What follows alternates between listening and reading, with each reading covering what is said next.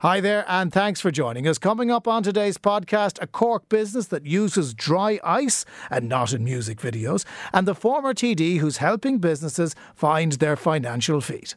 I'm Jonathan Healy, and this is Red Business. Red Business, Cork's exclusive business podcast. Now, next up on Red Business, we have two guests in studio to talk about a company that is, again, one of those unsung stories of Irish business. They found a problem, they came up with a solution, and they've been working with some of the biggest names in the business, but not too many people know what they do. So it gives me great pleasure to welcome to the studio Damien McDonnell and Mairead O'Donnell from Polar IceTech. You're both very welcome. Thanks for joining us. Thank you, Jonathan. Thank you, Jonathan. What do you do? So essentially we partner with industry and we reduce downtime, increase productivity by introducing a cryogenic cleaning process. It has a number of different names. One of them is dry ice blasting.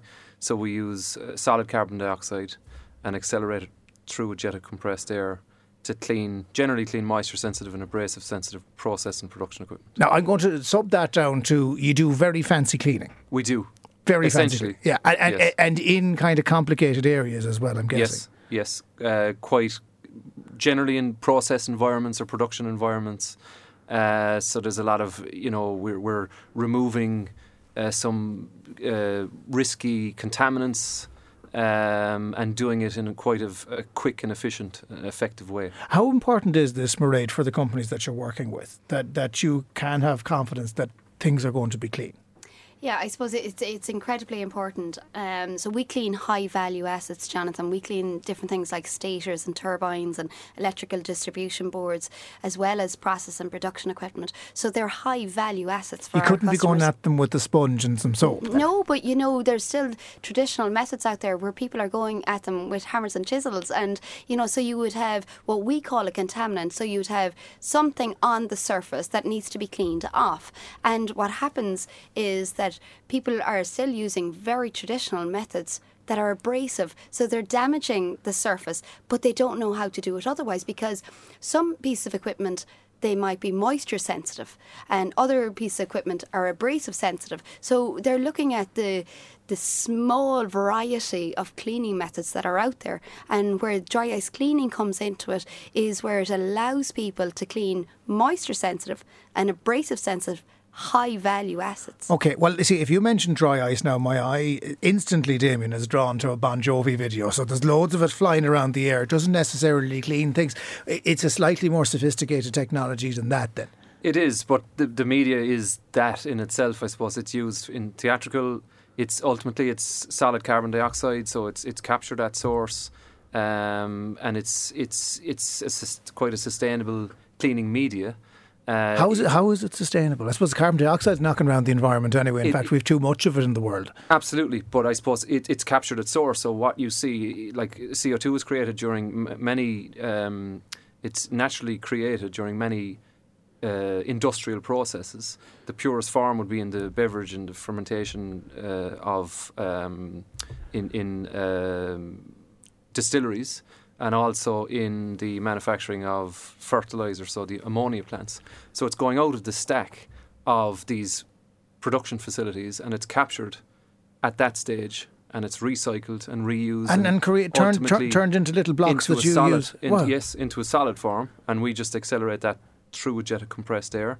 So in other words, are you actually helping the environment by doing things the way you're doing it? Absolutely. So while the media is sustainable, the process is very much eco-friendly because there are no chemicals, it's non-toxic, it both cleans and decontaminates. So the dry ice itself is minus 78.5 degrees C, so it will clean a surface, but it will also decontaminate it. So it will kill bacteria. Is it specialist kind of stuff, Mairead? Do you have to be specially qualified to use this type of technology? Absolutely, and there are reasons why we're the market leader, because there's very few companies. It's a very tricky product to use, and it takes a particular kind of skill and a particular type of equipment. And, we've been in business 13 years. In 2016, Damien had been working with Polar IceTech for a number of years, and in 2016 he bought out the company. Is it like that old lad from Remington years ago? I liked it so much I bought the company. Is that what it was? Something like that, yeah. But you've got an impressive client list so far already. We have, yeah. We are. I suppose it's almost all multinational companies. I suppose medical device being our strongest industry, but right through to we've semi-states, with the likes of the ESB, and we also have even the OPW. So in historical restoration. So this is a new industry almost that we have opened up and created for cleaning historical buildings. Does anybody else do it the way you do it, or have you just perfected the art? I suppose not in Ireland, not at the level that we're at. We have some small competitors, but they're in a different space, I suppose. So globally, I suppose in recent years we are now recognised globally. It's quite a small niche industry, even globally. But we have a number of competitors in the UK, we'll say, but because it's so small and niche, we talk to our competitors. I talk to them on a regular basis, and we're almost learning from each other. And creating, especially in the health and safety side of it, we're creating the better companies, I suppose, are the companies that engage regularly are almost creating the opportunities that are there. Yes. You're there cleaning the big tanks, but you're also cleaning the historic buildings. Yeah. And you're even down to the level of historic documents. Absolutely. How does that work, Mairead?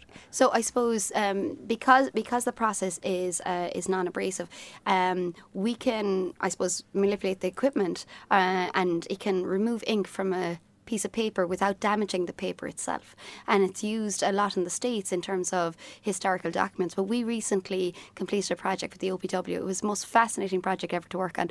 It was an abbey right in the centre of Dublin, right beside the fruit markets in Smithfield, that was built in medieval Ireland, 1136, and we were in there cleaning the whitewash off the walls with the OPW to identify the type of stone that was laid in the 1100s. So we were cleaning that, and because the process has no moisture and it's non-abrasive, it was safe to know that we could remove the whitewash and not damage the stone or the brick or whatever the material was behind it. Can you get tomato ketchup off a flower girl's dress? Because that's the big challenge in our house at the moment. Does it work on fabric? No? I don't know, Damien, does it? That's a good I suppose it does, because actually I was going to say that's a good question, but I know the answer. It does work on fabric, because some of the, I suppose in Europe it would be more widely used than it would be in Ireland, probably because of the costs of the CO2.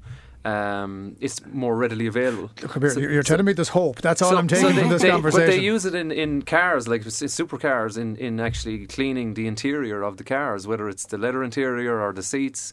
The fabric seats. So yes is the answer to that question. The long and the short of it is you're a Cork company. You're based in Middleton. We're based in Middleton. Yes. You're 16 years on the go, but now it's really taken off for you. What's the website if anybody wants to go and have a look? Because you've great YouTube videos. I was looking at them before you came in. We do. So we've worked really hard on that, Jonathan, because for us, and when you talk about dry ice cleaning and dry ice blasting, people are saying, well, what exactly is that? For us, we've been told by our customers that video and photographs are so important, and you kind of go, I know now what it is. So it's polaricetech.ie. So that's our website. Okay. And polaricetech.ie, and the link to the YouTube videos is there.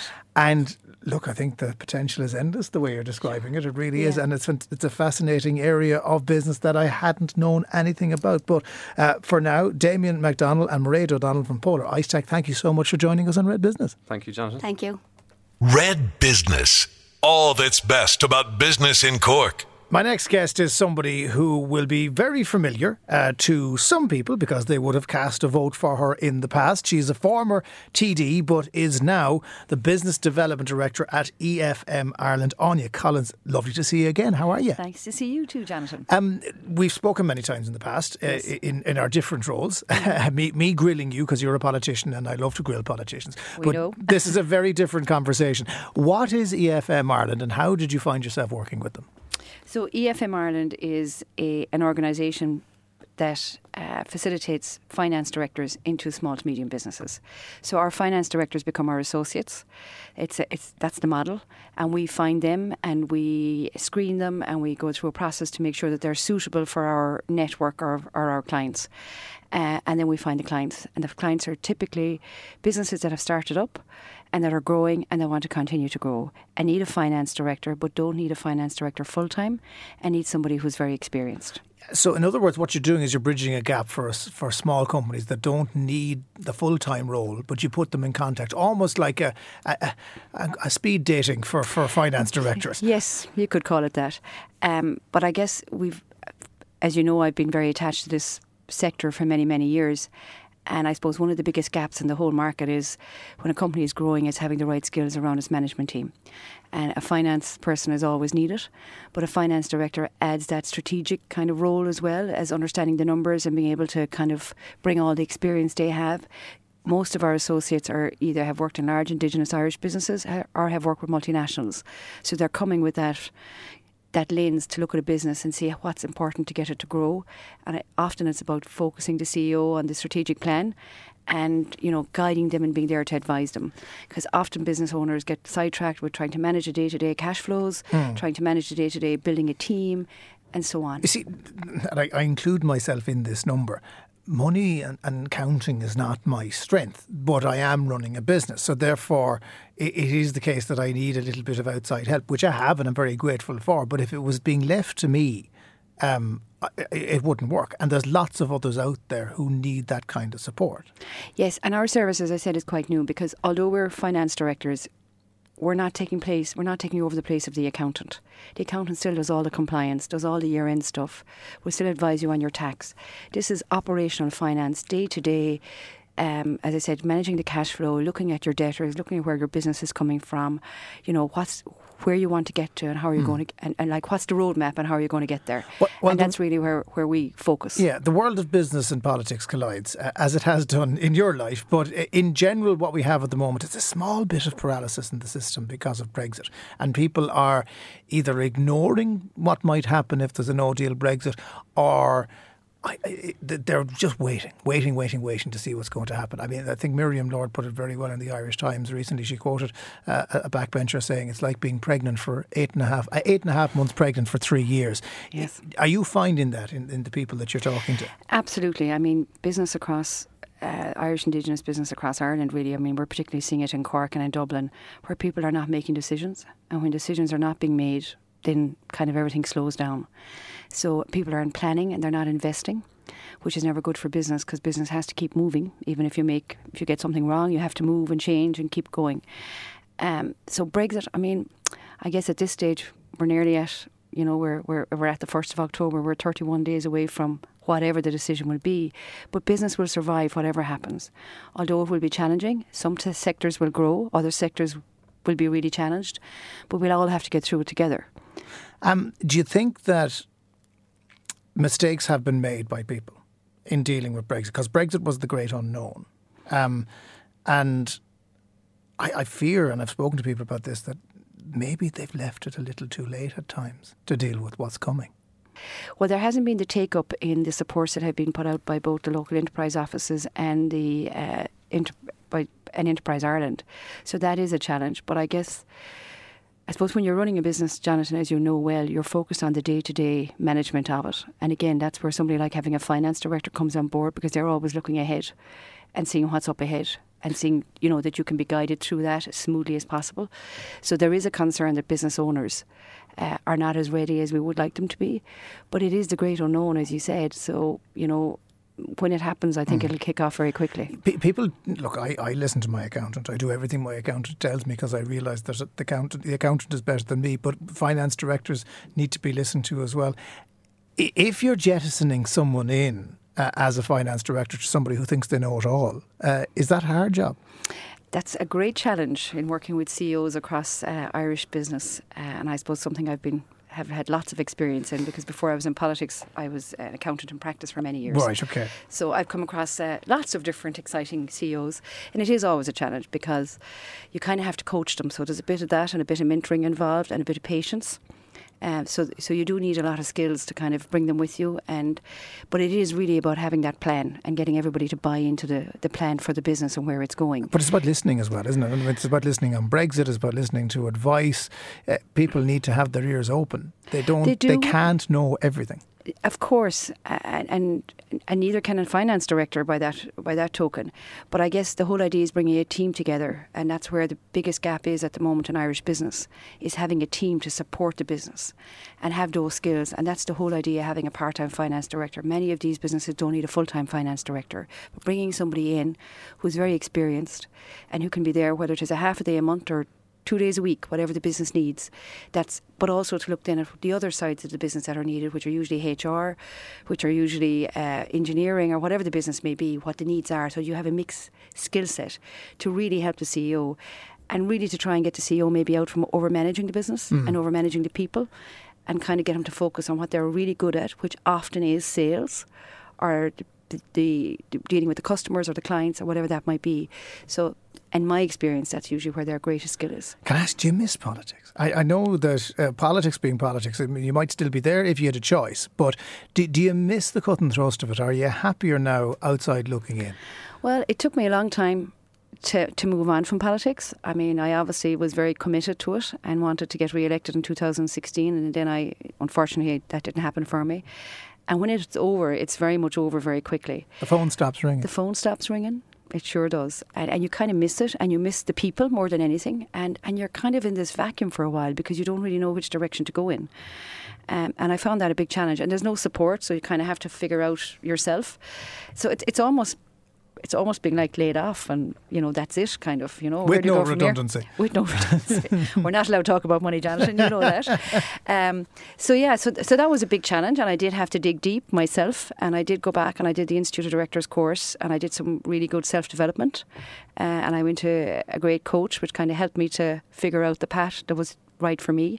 And it was about mixing all of those skills. So, as I said, I'm an accountant by training and by profession and so on. But the part of accounting I really like is working with the clients. And having spent so much time working with small to medium businesses in Ireland growing, I've always felt that this skill set, helping the management team and helping the owners, is a real challenge. And, this was confirmed for me recently. I was talking to Fergus McMahon in Enterprise Ireland, and they're trying to help Irish businesses export and grow. And he said there's this core of Irish businesses out there that have so much more potential, and it's still lacking in the management skill set. And it's usually around finance, believe it or not. And then I was at an IOD event in Dublin recently, and Mark Kennedy from Mazars was speaking at it, and he was exactly saying the same thing. He said the biggest challenge for Irish business is the team. And in Germany, they have a better opportunity because, as you know, in Germany, they have a lot of family-owned businesses, but they cluster and they kind of work in this space, which is an interesting model to look at. Well, the good news is there is help at hand, and it is in the form of EFM Ireland. The website efmireland.ie. Business Development Director Aine Collins. Absolute pleasure to see you again, and the very best of luck. Thank you, Jonathan. Delighted to be here. My thanks, as always, to all of my guests. Don't forget, you can find every episode of Red Business on redextra.ie, along with the very best in content from Cork's Red FM. Niamh Hennessy produced, and we'll catch you on the next one. Red Business. All that's best about business in Cork.